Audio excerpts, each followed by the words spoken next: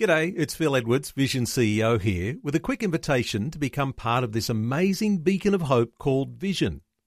Together we can put our love into action to help people of all kinds build or rebuild their lives on the truth of God. Please consider the part you can play during our upcoming Visionathon appeal, remembering that it's your support that makes Vision possible, including this podcast. Audio on demand from Vision Christian Media. Dr. Michael Youssef offering perspective on 2020. Whatever next year may bring, it makes no difference for the child of God. Whether it brings certainty or perplexity, whether it brings joy or sorrow, whether it will bring prosperity or adversity, whether it will bring persecution or encouragement, it makes no difference to us. Why? Because He promised, never will I leave you, never will I forsake you. Welcome to Leading the Way with pastor and international Bible teacher, Dr. Michael Youssef. Think back to the happenings of 2019. The divide between culture and faith widened like never before. Plus, in your home, you've had your ups and downs, and maybe relationship divides that hurt deeply. But today, a great reminder from the pages of God's Word and the words of God's mouth. Never will I leave you. Never will I forsake you. Never. Wow. As the days begin to click by in 2020, Dr. Youssef's message will encourage you with God's perspective and reminders of His presence no matter what you face. Listen with me as Dr. Youssef begins today's Leading the Way. As one year ends and another year begins, the interesting thing to me about this whole New Year thing is how the unbelieving world will talk about drowning the past year in a pool of Jack Daniels.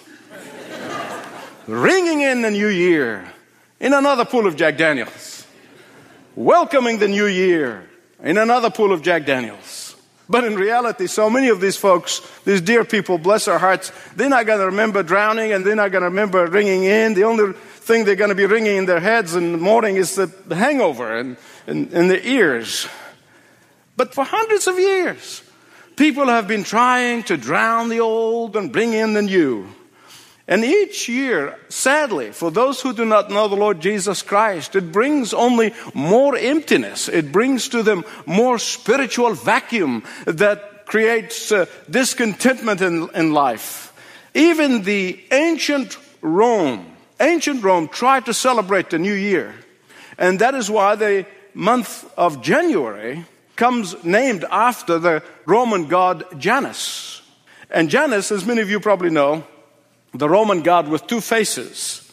One face that is looking back to the year that passed, that is filled with sorrow, it's filled with dismay, it's filled with perplexity.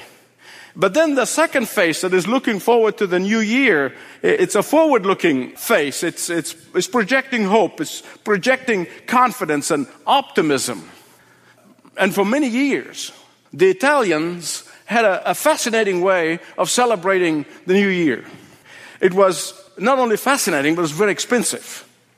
Because what happened in many an Italian city, they stopped it now for the last few years now, but in their desire to get rid of the old and ring in the new, right about midnight in the new year, the streets would empty of all cars and people. Not because they're too drunk to drive, but because at the stroke of midnight, the doors of the balconies and the windows began to open, and people would toss out anything and everything they did not like in their house.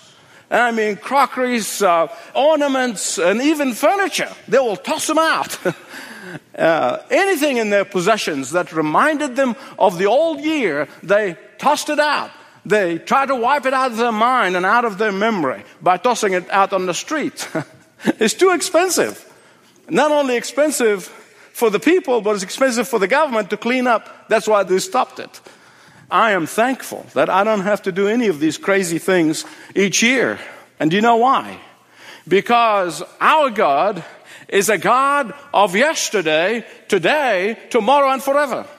Because our God is a God who overrules and forgives our sins. Because our God controls the present in His hand. Because our God assures us of the future. Because our God is a God who is to be praised and thanked every single day of our lives. Because our God is a God to whom we are thankful for the past and with all of its ups and downs. It's a God to whom we are thankful for the present because He fills it with joy and He fills it with contentment. We are thankful for the future, whatever it might hold, because it's in His hand. You know, one of the great promises that always lifts me up from the Scripture is found in Hebrews chapter 13, verses 5 and 6. The writer said, He Himself said, referring to the Lord, "Never will I leave you, never will I forsake you." This is a promise for next year. This is a promise for all of eternity. The writer goes on to say then, so, because of the promise, therefore, we can boldly say, "The Lord is my helper, I will not fear. What can man do to me?" And the answer is nothing. Nobody can touch me without the permission of God because I belong to Him. You belong to Him. Now let's look at those verses together again. Verses 5 and 6.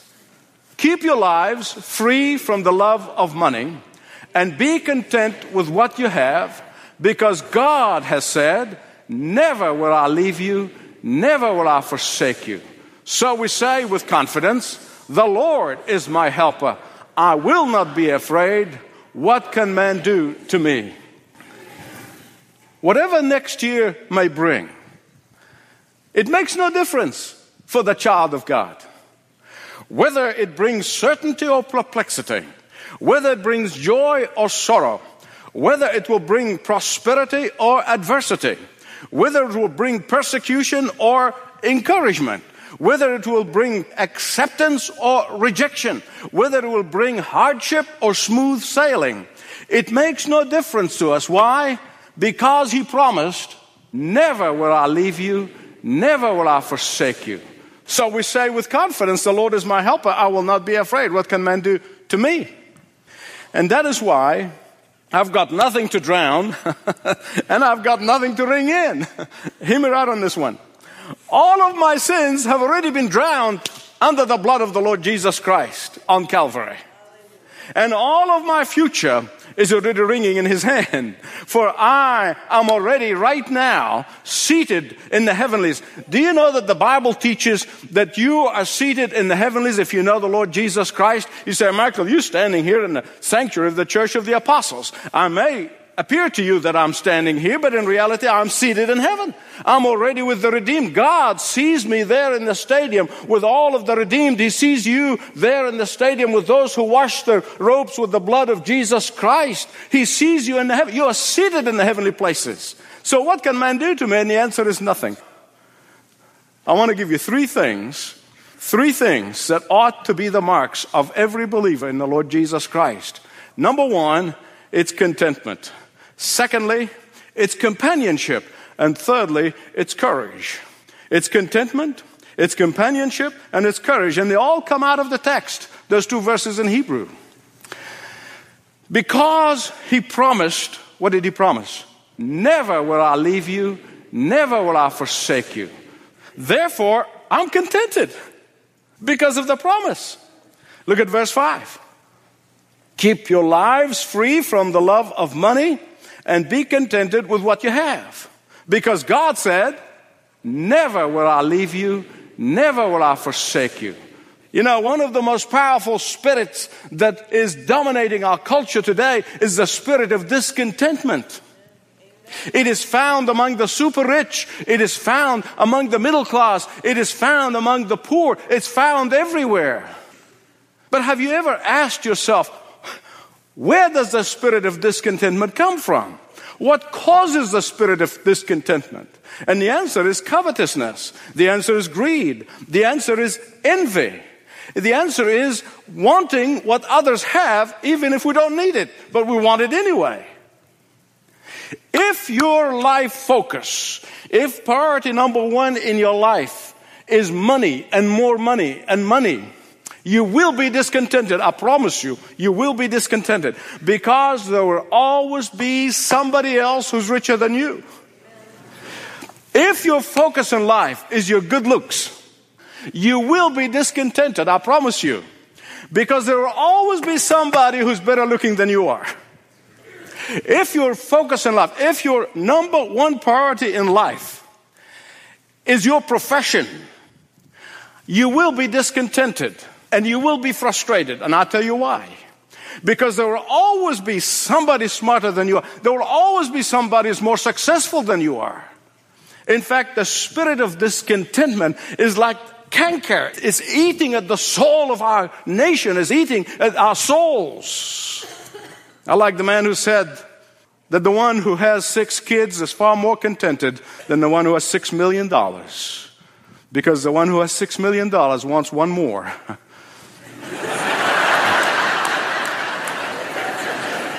It's always the next million. It's always the next money. It's always the next thing.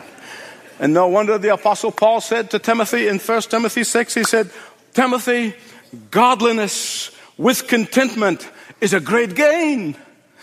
If we have food and clothing, we should be contented. And that is why when you focus on Jesus, when you focus on the kingdom of God, when your focus is on the work of God, when your commitment is to Him, you will be contented. Why? Because He said, never will I leave you, never will I forsake you.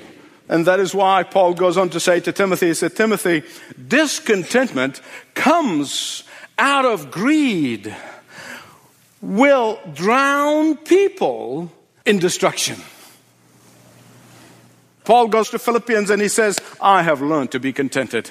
I have discovered the secret of rejoicing with little, and I have discovered the secret of rejoicing with much.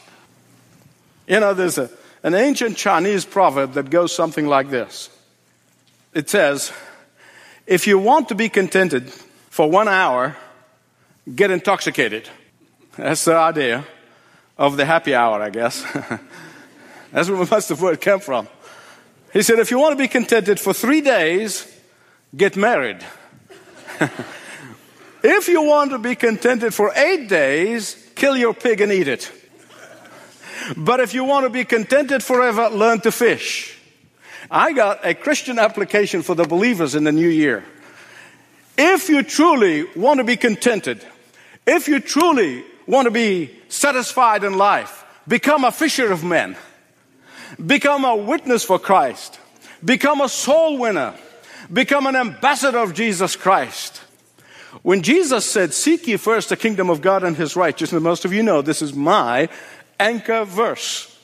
When He said, seek ye first the kingdom of God and His righteousness, He was really giving us the secret for contentment. He really was. Listen to me very carefully. If you are looking for true contentment, stop going after trinkets and possessions. Start showing up at prayer meetings. Start praying for others. Start interceding for others. Start sharing your faith. Start witnessing. And watch out and see how God is going to bless you, answer prayers that have not been answered in years. I promise you, according to the Word of God. Amen. Because you will become confident in the promise that says, never will I leave you, never will I forsake you. You see, it's not only contentment, but also companionship. You know, there are so many lonely people in our culture. I run into them all the time. There's so many lonely, and it's sad, there really is. Simply because many of them do not know the friend that sticks to them closer than a brother. But please understand this. Experiencing the companionship of Jesus moment by moment, day by day, is a consequence of appropriating His promise that says, never will I leave you, never will I forsake you. Now, there are some people in our culture who pray to angels. There are others who pray to saints. There are some who actually pray to the Blessed Virgin Mary. But Jesus did not promise to send us an angel. He did not promise to send us St. Christopher or any of the saints. He didn't even promise to send us His Blessed Mother, the Virgin Mary. He said, never will I leave you. Never will I forsake you. It's so personal. The boss of all the angels, the creator of all the angels, the commander-in-chief of all the angels, the Lord of all the saints, the Redeemer of the Blessed Virgin, He Himself said, never will I leave you, never will I forsake you. In the Old Testament, the Holy Spirit would come upon one of God's people and uses them and then goes back to heaven. The Holy Spirit came upon Samson and used him. The Holy Spirit came upon Isaiah and used him, and then he went back to heaven. And that is why David prays in the Psalm saying, take not thy Holy Spirit from me. That's why he prayed that prayer. But on the day of Pentecost, the Holy Spirit permanently came to earth to dwell in all of those who put their faith in Jesus Christ. It was for the first time in human history until that moment that the Holy Spirit came to indwell the believers. And whenever a person receives the Lord Jesus Christ as the Savior and Lord, the Holy Spirit comes in and dwells in him or her. The very Holy Spirit that is the breath of God. In fact, the word spirit and breath and wind are all one word in Hebrew. And the very breath of God dwells in us. For He is the Spirit of the living God. He is the executor of the will of God. He is the full representative of the Lord Jesus Christ. He is God, the Holy Spirit. Don't ever refer to Him as it. He has been given the authority to indwell us when we come to Christ. And that is why the Bible can promise what? Never will I leave you. Never will I forsake you. Even when we grieve the Holy Spirit and He'll be in a corner grieved, when we quench Him, He still doesn't leave us. We break His heart, but He never leaves us. You know and I know how faithfulness and friendship is a rare thing in our day. I mean, friendship is just so shallow and it's rare. People form temporary and convenient friendships and even marriages these days. What breaks a pastor's heart is to see how marriages have become temporary and for convenience. And you see it on television and the movies and people talk about marriage. Well, you just give it a shot, and if it doesn't work out, you just walk out. In fact, I read about this guy the other day. He looked at his wife from his hospital bed. And he said, you know, you've always been there. You've always stood by me in all of my troubles. When I lost my shirt in that bad investment, you were there. You know, when I got in this dangerous car accident and nearly died, you were there. And when I got fired from my job, you were there. I have come to the conclusion that you're a bad luck. We are so screwed up, aren't we? That's how many people are thinking in terms of relationships, but not the God of the Bible. When He said, I'll never leave you, never forsake you, you can take that word and literally die for it because you know that He means it. There are so many people going around presenting Christ, a God that you kind of put in your pocket and take Him along as your friend. It's like a good luck charm, you know, that you just take Jesus along as your friend and keep Him in your pocket. And if you ever get into trouble, you just get Him up and say, hey, God, here, rub the genie. I need you. I'm desperate for you. Help me, please. And then when you're done with Him, you put Him back in your pocket. That is the shallowness in which we are getting to. That's not the God of the Bible. Believers, faithful believers know that the God of the Bible promised, never will I leave you, never will I forsake you. That promise not only leads us to contentment, not only assures us of His companionship every moment of every day, but thirdly, that promise gives us courage. Look at verse 6. The Lord is my helper. I will not fear. What can man do to me? You know, as we face a new year, I listen a little bit to all the talking heads. They're playing on people's fear, because there's so many people in our culture who are really looking into the new year with fear and trepidation. They really are. They're looking into the new year with dread.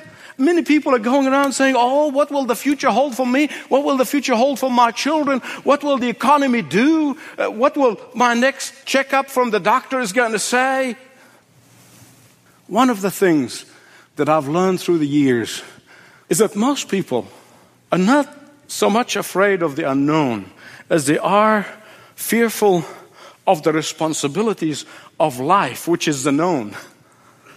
But when you truly claim the promise that says, never will I leave you, never will I forsake you, you will not be afraid either of the unknown or the known. You will face both with courage. You will face both with confidence. You will face both with excitement. You will face both with anticipation. You will face both with expectations, and you can't wait to see what God is going to do. I love it when that first grader was asked what he wants to do when he grows up, and that little fella said, I want to be trainer of wild animals. I'll handle lots of fierce lions and tigers. And I'm going to walk into their cage. And then all of a sudden he stopped. And he said, I'm going to have my mommy with me, of course. But listen, you can say that. You can say that I'm going to go into the enemy's territory. I'm going to rescue the perishing. I'm going to reach to the lost. I know that Satan is like a roaring lion, looking around trying to devour me. But by Jesus' power and in Jesus' name, I will have victory over him every time. Because Jesus is with me. He's going to be with me, of course. Because he's with me. And he promised what? Never will I leave you. Never will I forsake you. You're listening to the Bible teaching of Dr. Michael Youssef on today's edition of Leading the Way.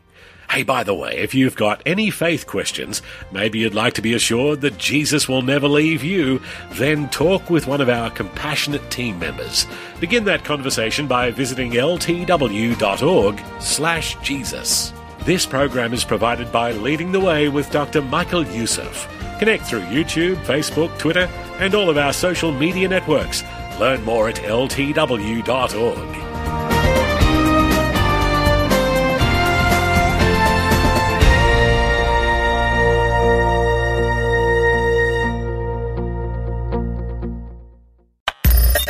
Thanks for taking time to listen to this audio on demand from Vision Christian Media.